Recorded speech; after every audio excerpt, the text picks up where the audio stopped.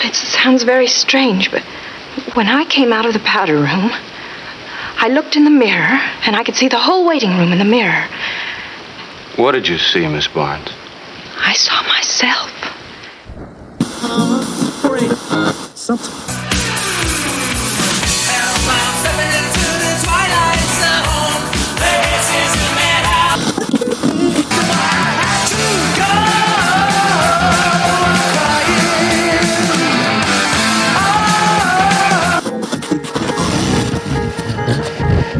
Come on, we're gonna go for a joyride.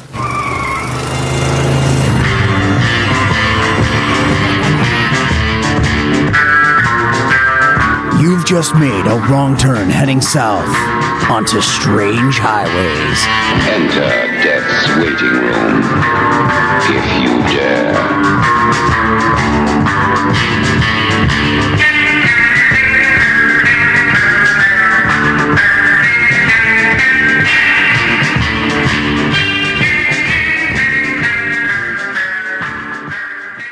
And welcome back to Strange Highways. I am Paul. And I'm Kevin. And we hope that you guys survived your trip to Happy Glades and are back with us to talk about this odd episode at a bus station. Yeah.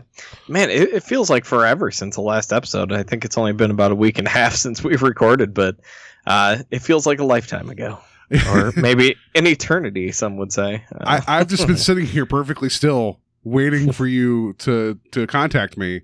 So, because I found out that this is evidently where I want to be for the rest of my life, is just sitting here in front of a microphone. All right. So, this episode is, it's season 1, episode 21 of Twilight Zone, Mirror Image, air date, February 26, 1960. Number 1 song. And this one, you guys are going to get sick and tired. This is our new Mac the Knife. It is the theme from A Summer Place. Just the music, not the actual, there's a song that has words. Just the theme by Percy Faith and his orchestra is going to be the number 1 song for like the next 6 or 7 episodes. Huh. I don't know that one. If you heard the music, you'd know it automatically. Like, it's a very recognizable theme. Number 1 film. We got a little break from Ben-Hur. I think maybe next week's the last of the Ben-Hur, but number 1 film this week was The Last Voyage. And here's the description of it. This sounds amazing. After a boiler explosion aboard an aging ocean liner, a man struggles to free his injured wife from the wreckage of their cabin and ensure the safety of their 4-year-old daughter as the ship begins to sink. Starring Robert Stack. Nice. And I guess he said that during the making of this, the director really wanted to destroy the ship. So he's like, this was almost the last voyage, like literally. I think a lot of people almost died making this movie. Man. It would have been an unsolved mystery, I think, if they would have not found. But yeah, anyway. So that was, I did not know what this movie was, and I was reading about it. That has a strange history. That's not this show, but definitely read up on it. It is bizarre how this was like the last time that anybody was like, sure, have a large ship, because this director literally wanted to destroy the ship while making the movie.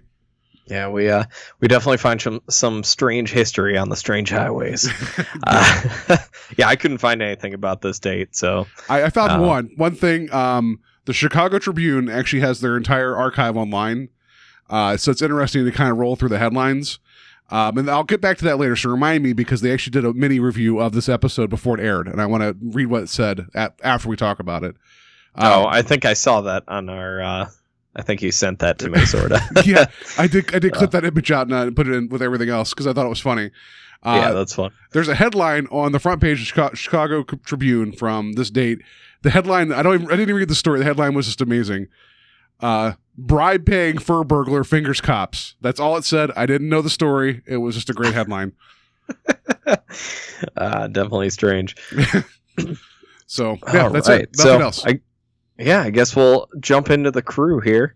Directed by John Bram, who we've already discussed 3 times in the past. He did Time Enough at Last, Judgment Night, and The Four of Us Are Dying. So, I think Time Enough at Last we really love. Judgment Night I remember liking visually quite a bit.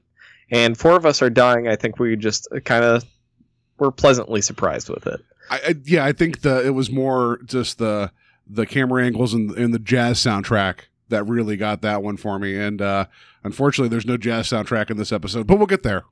Yeah. So, written by Rod Serling, as almost per usual. So, and then we'll jump into the cast here. We got Vera Miles, who plays Millicent Barnes, who is most well known for Psycho and Psycho 2. And this episode came out the same year as Psycho, so a big year for sci-fi and horror for her. She was also in The Searchers. This was her only Twilight Zone episode, along with the rest of the cast. Were all first and only time Twilight Zone appearances. Yeah, I was reading about her. I'm sorry, go ahead. Yeah. She was also in a really shitty 1980s slasher film called The Initiation, which I quite enjoy. So I figured I should bring it up. She was one of those almost stories, meaning that she was that blonde like type that Hitchcock loves and would use often. And she was almost like one of the main headliners. I mean, she was a significant part in Psycho, but she was actually supposed to be in Vertigo. And because of scheduling issues and her being pregnant, she wasn't. And Kim Novak got that and became like Vertigo's an amazing flick. But it's like she was almost like she was still being used by Hitchcock. Like she was in the pilot episode of the Alfred Hitchcock Presents TV series, but she just never quite got to the heights that he would have for some of his other actresses. And yeah, which is unfortunate because she is by far the best thing about this episode. Next, we have Martin Milner, who plays Paul Grinstead, who is most well known for Route 66 and Adam 12. He has both pretty much the top billing on both those shows. He was also in Valley of the Dolls, which I'm particularly fond of, 13 Ghosts, and again, only Twilight Zone episode. And also a film called Sex Kittens Go to College. I just wanted to point that out. And 2 episodes of the RoboCop TV series. I like that he came back for a second episode. I think I think I just ignored that. Next up, we have Joseph Hamilton as the ticket agent. Probably most well known for his role on Andy Griffith as, I think it was Jason. Just one of the town folk who would show up quite a bit. And then we have Naomi Stevens, who was the washroom attendant. Also in Valley of the Dolls, surprisingly, and only Twilight Zone. So that pretty much does it for the cast. For Joseph Hamilton, which I'm going to argue he's the best thing of the episode. I love this cranky old man. He didn't start acting until 1954 and then died in 65. And he had 78 acting credits. So wow. This guy had a really big career in 11 years, in terms of just short working. But profound. Yeah. So I thought that was interesting because I was looking him up. I'm like, this guy looks familiar. Like this guy should be on every front porch yelling at every kid ever. And he's my favorite part of this episode. So I guess we'll have something to debate. But yeah, we'll talk about that. Yeah, very, very, very small cast. So yeah, that's it. No Johnny Midnight Connection this time. Oh damn! All right, so yeah, let's just let Rod set the stage. Millicent Barnes, age 25, young woman waiting for a bus on a rainy November night. Not a very imaginative type is Miss Barnes, not given to undue anxiety or fears, or for that matter, even the most temporal flights of fancy. Like most young career women, she has a generic classification as a, quote, girl with a head on her shoulders, end of quote. All of which is mentioned now because in just a moment, the head on Miss Barnes's shoulders will be put to a test. Circumstances will assault her sense of reality, and a chain of nightmares will put her sanity on a block. Millicent Barnes, who in 1 minute will wonder if she's going mad.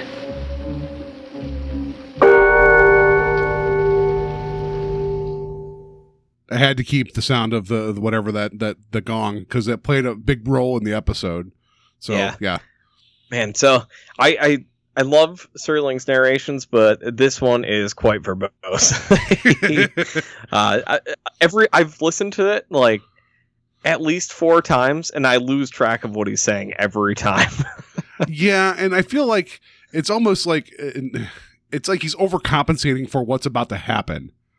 Because it's just like he's saying, like she's going to be put to the limits. This kind of happens twice. Sorry to cut you off. This kind of happens twice between the narration and kind of an info dump later on.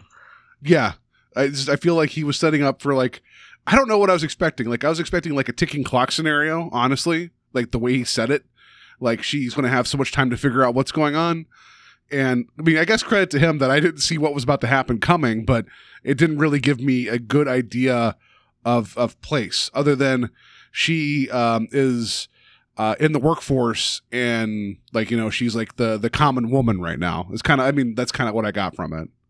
Well, he also does a good job setting up that you know, she's got a good head on her shoulders, so she's very in control. So when things start going wrong in this episode and she can't figure out if she's going crazy or not, you immediately take her side that she's probably not going crazy, because he sets her up as being a very intelligent, independent woman. Yeah, that's fair. I mean, basically, so that's what I took out of it. He was like describing like half of the Secretary Poole in Mad Men. Like that's what it felt like. And that's not a negative towards, like, because I mean, we'll get to this later too about her sense of identity versus the job she was doing. But that's what it felt very much like. She is in control of herself. She's not known for flights of fancy, but she's going to be challenged. So, but still, I didn't know what was about to happen. In a good way, I guess. Anyway. All right, so you want to jump into the summary, or what is there of the summary? This one's a hard one for me to crack, because I mean, you could describe the story in one sentence and it would give away everything, right? But it's like the first half of it, I feel, is definitely better than the second half. Yeah. In the sense that, and I guess that would be true of any story where you have more questions, and then when you finally get some of those answers, they're not exactly what you hoped for. Maybe that's where, you know, you don't feel like they're satisfactory. The first bit, though, of she has a suitcase that's very distinct, that has a broken handle with tape on it, and she looks behind the baggage check area, and she sees the exact same bag. So she goes up to, Mr. Wilson, which that's not his real name, and asks him, like, well, like, what time's the bus coming? And he just like chews her head off, saying, "You've asked me this already. You're going to keep asking me this. It'll get here when it gets here." And she's like, "I've never talked to you before." And then when she asks about the bag, he looks at her like she's an idiot, you know, and she looks back and her bag's missing. And it's just this whole thing of like, what's going on? Why does this bag look the same? Why is hers is now gone? Yeah. Yeah. So, after we get past that moment, she ends up going into the powder room, as she calls it. And the washroom attendant in there is like, "You just came in like a few minutes ago." And she says, No, I haven't. I've never been in here before. And she sees in the mirror out the door, and she sees herself sitting on the bench. Which is the best. That's the best bit of the episode, is that's a really cool shot of her looking out and seeing herself make eye contact with herself on the bench. Yeah, it's a cool shot. I think there's one other one that trumps this one for me. Okay, well, we'll get there. And it's not the very end. Okay, so good. Don't worry. Not to jump too much forward. That's when everything I just lost it. I'm like, I don't know about this, but so she's definitely struggling with, like, she sees herself, but she goes back outside, and obviously there's nobody sitting on the bench, and she has this internal monologue which is very similar to The Hitchhiker, of like, am I sick? I don't have a fever. I don't think I'm sick. What's going on? And it's this whole like questioning herself.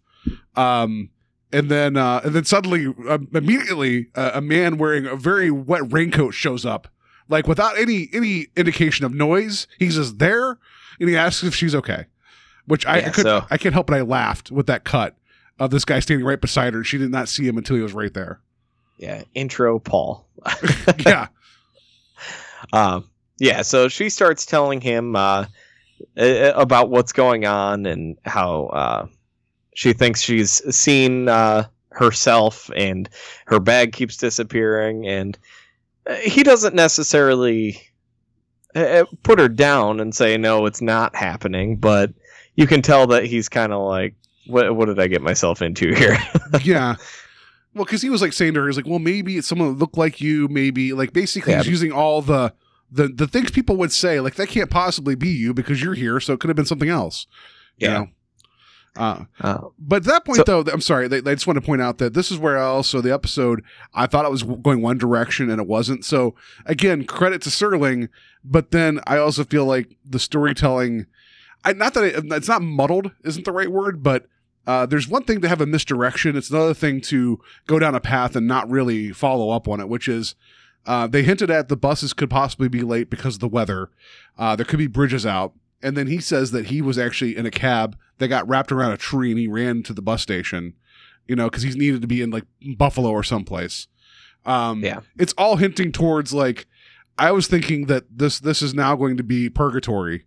That's what I thought. I just expecting like these people are all dead. They all died in a bus crash, that seems like an easy Twilight Zone ending.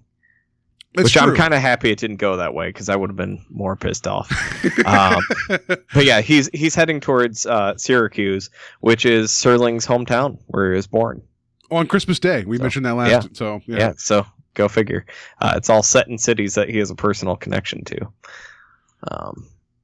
So at that point, the bus shows up and he grabs her bag for her, and they go out, and as she's about to get on the bus, she looks up and sees herself sitting on the bus.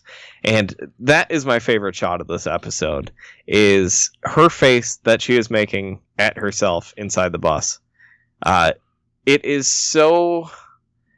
I don't know. It's so subtly terrifying.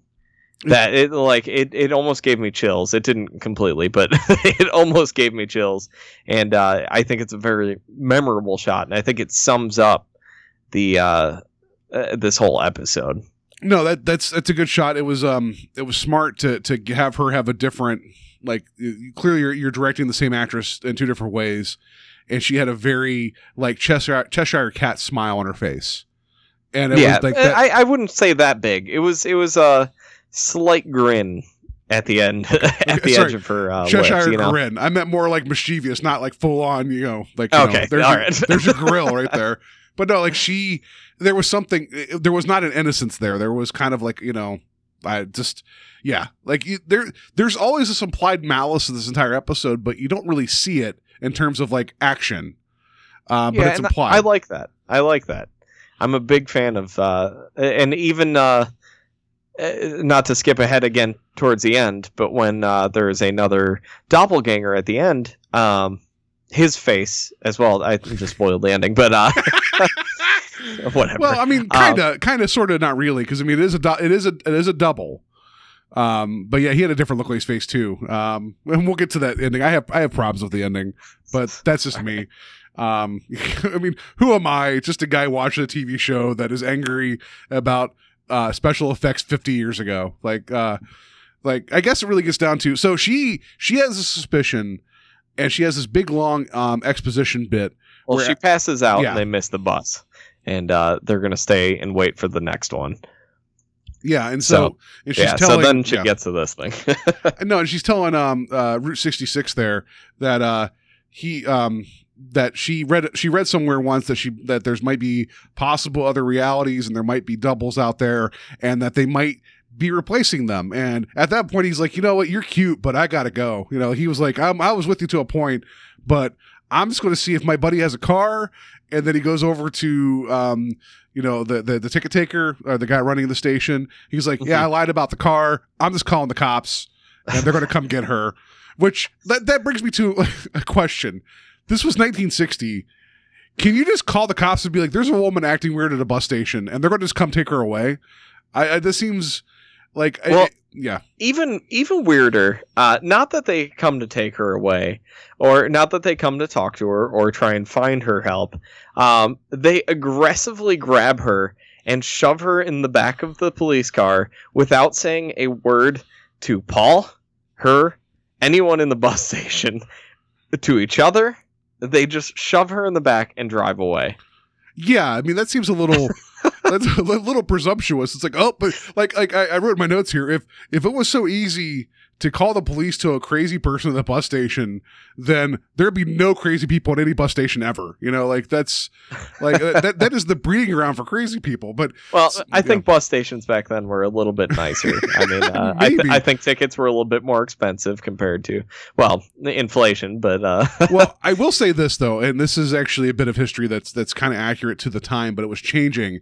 Is that there was a certain point until the 60s or so that. And this doesn't apply to Paul and his ability to call the magic police, they just show up and take her away, that the head of the household could call like protective services or a mental hospital at that time and be like, I'm sorry, my daughter / whoever, or wife or whatever, is acting crazy, and they can have them committed without the woman actually being able to protest it. And it's bizarre, but it was basically be like, well, he's the man, he made the decision. And I feel like that, yeah. Yeah. Sorry. No. It's true though, because not to get too far off the path there, but I've been to a couple just taking tours of like closed down mental institutions, and I found that there was actually a large population of women at these places because they actually had postpartum depression that just wasn't identified at the time. It's just the man could call up and be like, "Oh, she's nuts," and they throw her in there.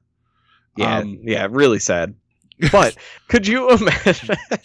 Really sad, but anyway, going on. Yes. Could you imagine? How funny it would be now to be at a party and prank your friend and have him committed.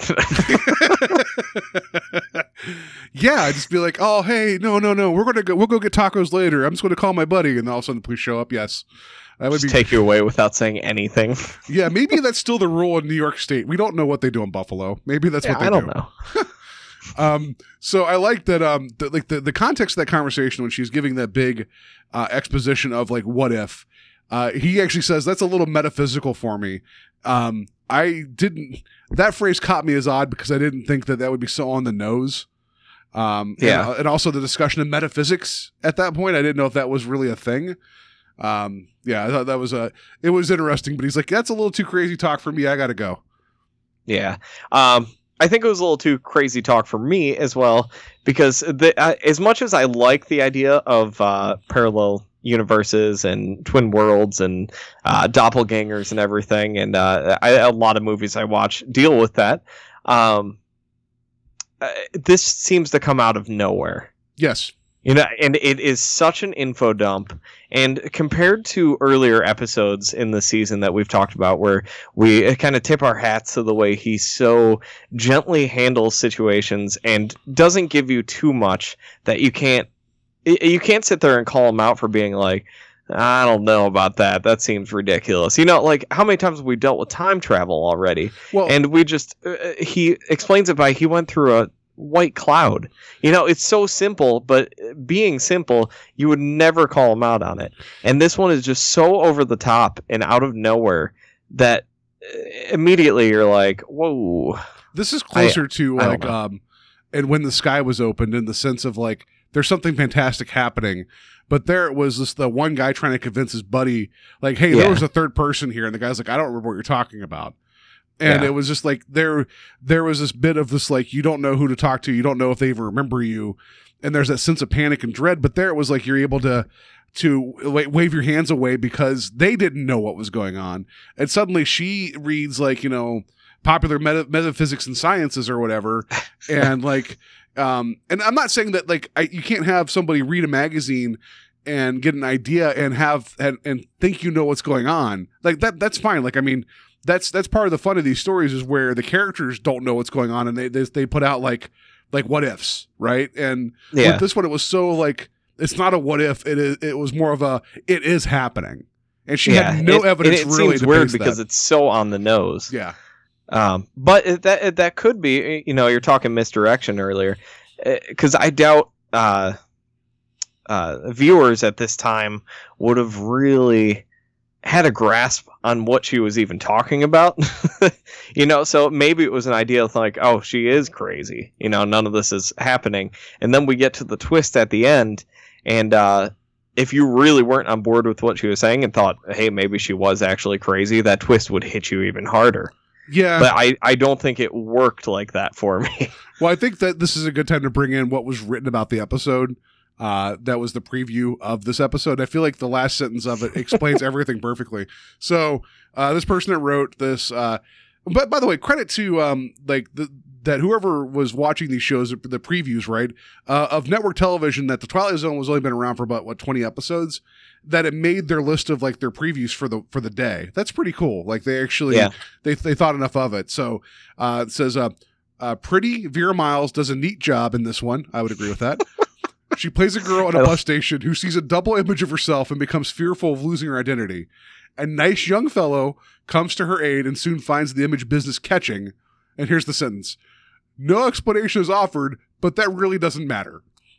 I thought that was the best explanation of this episode, where it's like, it was fun. Like that's it, you know. Yeah. But the very end, wherever she goes away, and then he like I'll give this credit like to the director, and so I think that what's the director, John Bram, he was given a losing hand in terms of like how to direct this episode, because I feel like the last couple minutes, I don't like how many kind of dynamic shots can you have at a bus station? He tried. There were some interesting moments. I think I would go further and say he succeeded, as I think visually, between his directing and then the set design and everything, I think that really elevated this episode. Yeah, I'll agree. But there's a bit whenever after she goes away and Paul he wakes up, or before he goes to lay down, he sets his suitcase in the same spot, which I guess that's the nexus point of all reality, that if you have baggage, suddenly you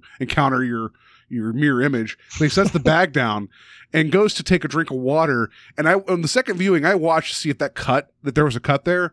There was not, because he goes to the forefront of the camera and drinks water, and when he stands back up and looks back, the suitcase is gone. So clearly someone reached in real quick, snatched the suitcase, but it was such a smooth shot.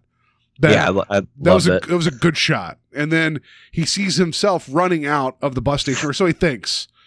And then to the worst moment, probably so far, the Twilight Zone that we've seen.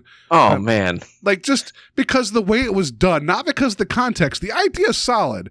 Well, actually, let me rephrase. The idea is okay. I don't know why your double would be giggling, like, and smiling. It almost looked like running away from you. But the process shot of him running away from himself was terrible.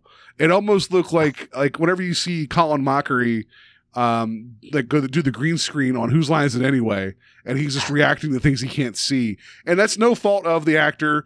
This is a different technology at the time. My question to you is, if you knew this was going to be your big shot at the end, why didn't you cast twins? I think time and accessibility. It's not like you can just throw a hit up online, you know? But there's casting agencies back then, and they probably did a lot of TV work. You sure there wasn't like twin males at that time? Like double mint was a big thing at the time, you know? Like, yeah. I don't know. I actually enjoy it. It doesn't bug me. The production and all that, like, the special effects don't bug me at all. I actually really liked it. The whole giggling thing, it just takes a step of when she has that slight smile on her face on the bus to a further what do you call it? I don't know. It just it kind of exacerbates what you think is going to be happening after they take over your life. Like, you know, it just further ingrains that it's going to be bad. Like, I would have this is me, and I know I'm guilty of rewriting all the time, but it's like, if you have that moment of him chasing himself, but then there's literally a car behind him, like behind Paul that we know. Like, what if that guy running out there would have caused him to not pay attention and get hit by the car, and then all that's left is his double, and he smiles and this like runs off into the night or whatever? That would have actually cemented her fear that they're here to replace us. Yeah. And that would have been like more like dark. And I don't think you could have shot that ending. You know, it isn't like there's an issue now where, oh, we needed more time. It's like you could have had like, oh, mission accomplished. The double took over, you know? That's just me. Yeah. Like, I don't know. Like, it's just, that felt really awkward. And I also feel like I'll give Sterling respect that he's talking about like parallel universes and everything, which is a very, I don't think it was new at the time, but it was becoming like a very like you're getting close to like what early 60s. You don't even know what's about to happen with like the drug revolution, but there's people already writing about this. Like what's his name? Not Timothy Leary, but the other guy that wrote the Doors of Perception. Like, that was out around that time. And yeah. And the reason because I remember with the movie with Doctor Strange that this came out, a lot of what made him become a character was the same idea that there's a lot of like science that's not science, but butting up against it is starting to come into the forefront. And that's kind of the same genesis. Yeah, and it's something that we're going to see a lot going forward in the Twilight Zone series. But yeah, I don't know. I feel like you're being harsh on this ending. That's fine. Like I I watched honestly it. I thought it was fine. Yeah, it's a little bit corny for now, but again, can't rewrite the episode. You're like, just Paul, calm down. It's over. It's been over for years. You've never seen it. Your double would like it. Is that what you're going to say to me next? No. Yeah, he probably would. Yeah. But I will give credit to like the directing. Like you definitely again, made, it's subtle, and Yeah. that's what I love by Twilight Zone is that just having him laughing or just having her smile on the bus, it's subtly terrifying. You're not 100% sure that something bad is going to happen. Yeah. But he's leading you in that direction. And that's something that I really like about this episode. I'll give credit to the opening shot of the crane shot down to the bus depot sign. That felt very Psycho before even Psycho came out. The music sounded very Hitchcockian to me. Like it was very dramatic. And that also worked for me. Some of the camera movements, because they were trying to keep what was going on outside the frame so that when it would happen, it would like catch you off guard. Some of it's more comical now, but there were some good moments. Like when she was in the washroom looking out in the mirror and then seeing herself. That's a great moment. I didn't like the moment where she thought she lost her luggage and then the guy's like, no, it's right there. And then the camera pulls back like it's a cutaway. And it was like the bag was like a foot away from her. Like she didn't see it. And he's like, no, it's right there. Like I laughed at that. I couldn't help it. But they were trying to shift your perception to where you didn't know what was going on. I really, really thought this was going to be a time loop in terms of like the same actions repeated over and over again, because like I really thought there was a purgatory ending coming. So credit that I didn't know this was coming. I just feel like that Serling had to fit in an explanation in the last 6 minutes to make it make sense. Yeah. I like a lot of this episode, but again, I'm not a big fan of the beginning narration. I'm not a big fan of that info dump. Other than that, I have no problems with this episode. I think visually, I talked about Judgment Night. I remember that one being a very striking episode, very dark, kind of film noirish. This the same way, very dimly lit. The storm outside creates a great creepy atmosphere. The camera movements, it just a lot of swooping camera shots. It looks like crane shots coming from like closer to the ceiling, coming down to her. I really enjoyed the direction of this episode. Yeah, I mean, and that definitely elevated because you could have had static shots and tried to tell the same story, and it would not have been nearly as much fun. I'll give you that. So, and then her performance too, I think elevates this episode. I think she does a great job, kind of portraying similar to Hitchhiker. I can't remember her name in that one. Well, I know the character's name was Nan Adams. I know that, but I can't remember the actress. I can't remember the actress's name. It was a foreign name. She was Swedish, right? Yeah. It's killing me. If only someone could go back and listen to the episode and tell us later, that'd be great. I know. But yeah, like she did well with this. Inger Stevens. There you go. No, she did well with this. I still think the MVP of the episode for me is the ticket agent.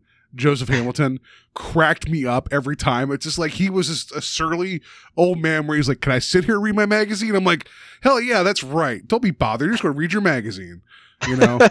Yeah, I thought he was funny, but I guess if I were to pick something else that bugs me about this episode is that she plays this so straight and so, tormented that his comedy seems out of place. And even his remarks to Paul later on in the episode, I think, feel out of place and it really kind of screws up the tone of this episode. Yeah, I mean, I'll completely agree with you. I just was not expecting to yeah, no, he had some funny stuff like go down and try and go sit down and try and breathe through your nose and stuff. Yeah, I liked how like he was just kind of observing the entire time, and he's just like, it's like I think she's nuts. Like it's yep, whatever. And I also liked it whenever the bus showed up, and we on the microphone and had to announce really loud for the 3 people in the bus station that the bus had arrived. It's like you could just tell them all. Like I'm sorry, it was 4 people. It was the main 2, and then the old couple that were just there for her to interrupt them sleeping to ask if they've seen anything. So, no, like, I just feel like this is one of those ones where the concept to me is tremendous. I feel like the execution wasn't there in terms of the script. I'm not saying it was like this is not the worst episode of Twilight Zone we've seen, but it's just I feel like, man, it could have been like what it was like suggesting is so much more than the episode actually is. Yeah, to me. I quite enjoyed this one. I think this is the most at odds we've been throughout this the series so far. I like last week we really had an episode that was writer driven. I think this one, and I consider myself more of a fan of like auteur filmmaking and everything. So the fact that we get more of a director driven episode and character driven episode, and not so much on the plot, it's something that appeals to me a little bit more sometimes. Well, I agree. That's why I feel like The Last Flight got better for me on the second viewing, because that is a character story, and like I feel like that. Yeah. But so I guess I shouldn't say character. I should say performances. Okay, because her performance really stood out in this episode. Looking back on all the performances we've seen so far, I think hers and Inger Stevens, though they're really similar, I think are two of my favorite performances so far. Yeah, I mean, not to take away from her, because she had to do a lot of heavy lifting, right? Because you had to actually see the conflict. And that was actually something I was going to mention here is she made the comment, where did I had in my notes here, where when she first meets Paul, and she's like, I am Millicent Barnes. She's like, or I used to be. And she was talking about her change of her life and going off to another job. And there's a sense of identity tied up into what you do as opposed to who you are. And I thought that was interesting that she made that statement of I used to be in an episode where you see a double. Yeah. Well, dealing with doppelgangers, the loss of identity is something that's commonly talked about within those stories. Yeah. It seems like a good point to bring it up. A few weeks ago, I was on Trick or Treat Radio. We were reviewing an episode called, a movie. Not everyone does Twilight Zone episodes. We were reviewing the movie The Similars, which is a Mexican film that was made last year, came out finally this year.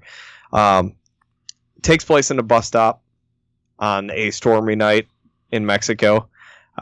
Deals with sort of doppelgangers. It's not at all the same thing as what's happening in this, but the setup is almost exactly the same. Okay. Stylistically, the set design looks exactly the same. Some of the shots, like those sweeping shots throughout the bus station, are almost identical. So I definitely recommend it, but that's another one that deals with the sense of identity being lost. And that's credit to this then, that's a movie just made in the past year or so that is still like it owes a lot to something that was presented 50 years ago, and that the themes are still relevant. So that's awesome. And then I guess this can be a new segment, but further viewing if you enjoy the subject matter. Denis Villeneuve, who just did that Arrival movie that's out, he's got a film from a few years ago called Enemy with Jake Gyllenhaal, and he is a professor, and he's at home, and he turns on the TV, and there's a movie on, and he sees himself in the movie, and his doppelganger is trying to take over his life and like ruin his life, and it kind of deals with the same subtext as like this episode is. Okay, so definitely go check that out if that sounds interesting. I remember that. Like I remember seeing something about it, and then I just kind of faded from me. I guess my double told me not to watch it. So it's so good. Just one last note about the episode before I get into because I always like finding something tangential to this. But do you think Serling picked a bus stop as a central point because of the idea that like this is where people arrive and depart all the time? Do you think that was like kind of like this is where realities would meet because people are constantly coming and going? I think that may have been an afterthought. But I read somewhere that he came up with the idea of this while he was traveling. He was at the airport and he saw somebody had a briefcase that looked just like his. And he was trying to see what the guy looked like and started thinking, what if it was me? And came up with like a quick idea of this plot. So, traveling at this point in Serling's life was probably a big thing because I think he was still living in New York. Yeah. So he was probably constantly traveling. So the idea of just writing in bits about traveling was just something that came second nature to him. And wasn't Just something that was a big part of his life. Wasn't the suitcase the same suitcase, the one of the big starts of Fight Club between the characters, where he's like, I have that same suitcase? Wasn't that one of the points at the beginning whenever he was talking to I Tyler don't Durden? remember. Okay. Anyway. It's been so long since I've seen Fight Club, I barely remember. So, all right. So my question for you, first one is, what is your favorite evil twin? Like if you have one from a movie or a TV show, because this is something that it's a trope now that comes back to all the time. But like, what's your, like, not, you know, if you give me a list or whatever, but like, what's one that comes to mind? Oh man, put me on the spot here. Like I said, probably my favorite evil twin movie would be Enemy. I'm a huge fan of that one. Since I just brought it up, so it's on my mind. Man, I'm drawing a blank Like, right now. I think of like the mirror universe from Star Trek, where you had evil where Spock. they all have the goatees and stuff. Yeah. That's always classic. And then, like in Futurama, they did the whole like parallel universe where Bender was gold plated, or there was this evil twin named Flexo that turned out to be the nice one. Like the evil twin's a fun thing to play with. Yeah. I just tried to look up real quick. Evil twin. The Shining popped up. I'm like, nah, not the same type of evil twin. No, but like the Dark Half. Speaking of Stephen King, that's where you had his but it wasn't exactly evil twin, but it was the guy's pseudonym that comes back because he was going to put that character in the grave, you know. And I just like the idea that the twin has something in common with you enough, right? Like 99% of it's the same, but there's that one bit that's off. And that's an interesting thing to explore. I feel like it's something that can be done to death, but when it's handled well, it's really neat. Mm-hmm. Oh, that's a good one. Army of Darkness, Evil Ash. Yes, that's a good one. I didn't think about that. Yeah, that's the best. And when he's got all the tiny twins beating him up, that's pretty great. I love Army of Darkness, and that's like I will get to that point whenever he fights himself, and then I'm like, I'm good. Like it's like the rest of the movie's pretty good, but that's the part I like the best. So yeah, that's a good one. And then did you see at World's End with it was the oh my god, just transfer it to me. The Simon Pegg movie. What's his name? Nick Frost is in it too, and then it's Edgar Wright directed. There we go. Thank you. That's another one that kind of that's more of like an invasion storyline, but it still deals with the idea of doubles and identity, and that's a fun one. Like as does like Invasion of the Body Snatchers, which I think The Similars has a lot more in common with that than it does this storyline. Okay. So yeah, just that perception of losing your identity and everything, and holding on to who you are when somebody's trying to take it from you. It can be a terrifying subject. So I was trying to look up to see if there's actually anything like scientific about the idea of an evil twin. And there's a word here, and I'm going to mess it up. It is called heutoscopy. I messed that up badly. It's a term used in psychiatry and neurology for the reduplicative hallucination of seeing one's own body at a distance. It can occur as a symptom of schizophrenia and epilepsy. This is considered a possible explanation for the doppelganger phenomena. And there was someone who actually, a guy in 2006 that him and his colleagues described a case of a man who experienced 5 doubles resulting from a tumor in his left temporal lobe. So he saw 5 of himself. That explains a lot of like where that probably came from in terms of like mythology and just like, you know, throughout history. But yeah, it was interesting reading about like the science of people, because there's other mental disorders where people believe that everybody else has been replaced by doubles, but there's not too much written about someone believing that they have an evil twin out there. But yeah, that's about all I could find. No fun stories of linen and missing foot skin this time, but you know, whatever. I almost forgot about that. How could I? So yeah, the other trivia I had about the episode, you already mentioned that Serling saw somebody at an airport, but he said, however, the man turned out to be a younger and more attractive version of himself. So I thought that was funny. Very, very Serling to be like, yeah, that's not really my double, because he was way better than I was. So yeah, let's get to the twist meter. I have a feeling I'm going to call it out now. You're going to be much more kind to this episode than I am. Yeah, I think so. I'm giving it a 2. That's because I feel like I didn't know where it was going, but I just did not like the heavy-handed, like, it's parallel universes at the very end. I just didn't like that was like you basically pull that when there's really not a lot of setup for it other than she's freaking out. Yeah. I will kind of agree with you. I didn't really count the doppelganger thing as the twist. The fact that he was brought into it at the end, I think, is the big twist. And I really enjoyed it. I like I said, beyond that info dump, how subtle the rest of this episode is. And you don't really know if the doppelgangers or these people from the parallel plane of existence are trying to hurt you or not. But you kind of get the feeling that they are.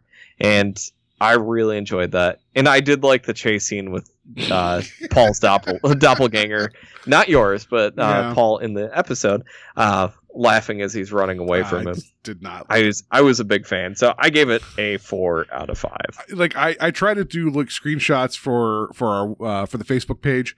I could not find a good one of that because the process was so poor that everything was blurry, and I couldn't be like, it's supposed to be the same guy. Like, it just even pausing the screen made it worse, and I just couldn't get a good capture of it. So, I'm glad that you gave it a 4. I gave it a 2. Your mileage may vary. Like, it's just this is like I liked the potential about this episode. I liked the ideas around it.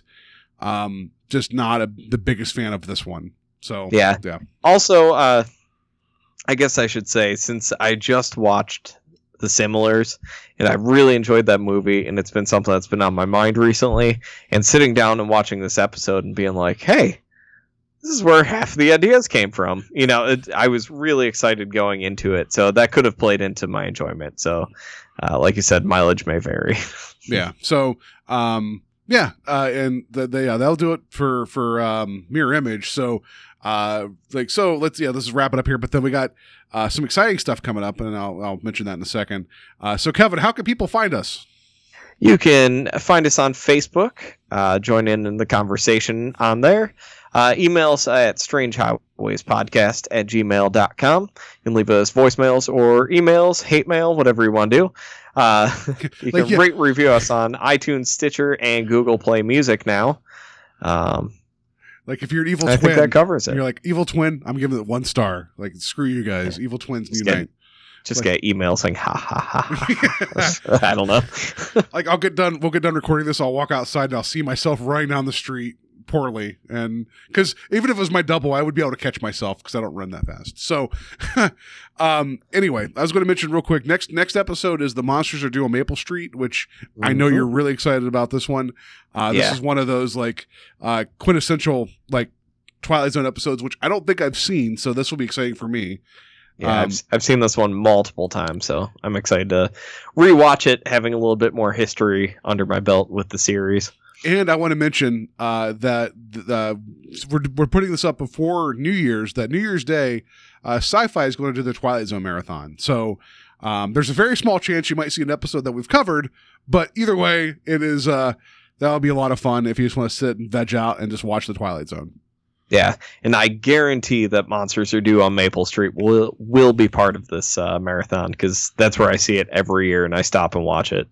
Yeah, so this will be exciting. I know of this episode, and I know that they didn't remake it. They I guess they did remake it for some of the later series, but they changed it a little bit. So we'll talk about that next time. Yeah. So yeah, I think that'll do it for us. Have a safe holiday. If you're out partying and you feel like people around you are talking crazy about doubles, you can call the police and they'll take them away without a problem. I'm not going to be hanging out with Kevin because now I'm worried that he's going to call the cops and I'll be taken away without a question. I did halfway throughout the episode, so be careful when you hang up. All right, well, I guess we should go so I can go get ready and put on comfortable shoes as the cops are taking me away. So have a safe New Year's, and we'll be back for The Monsters Are Due on Maple Street. Yeah, Happy New Year. See you guys.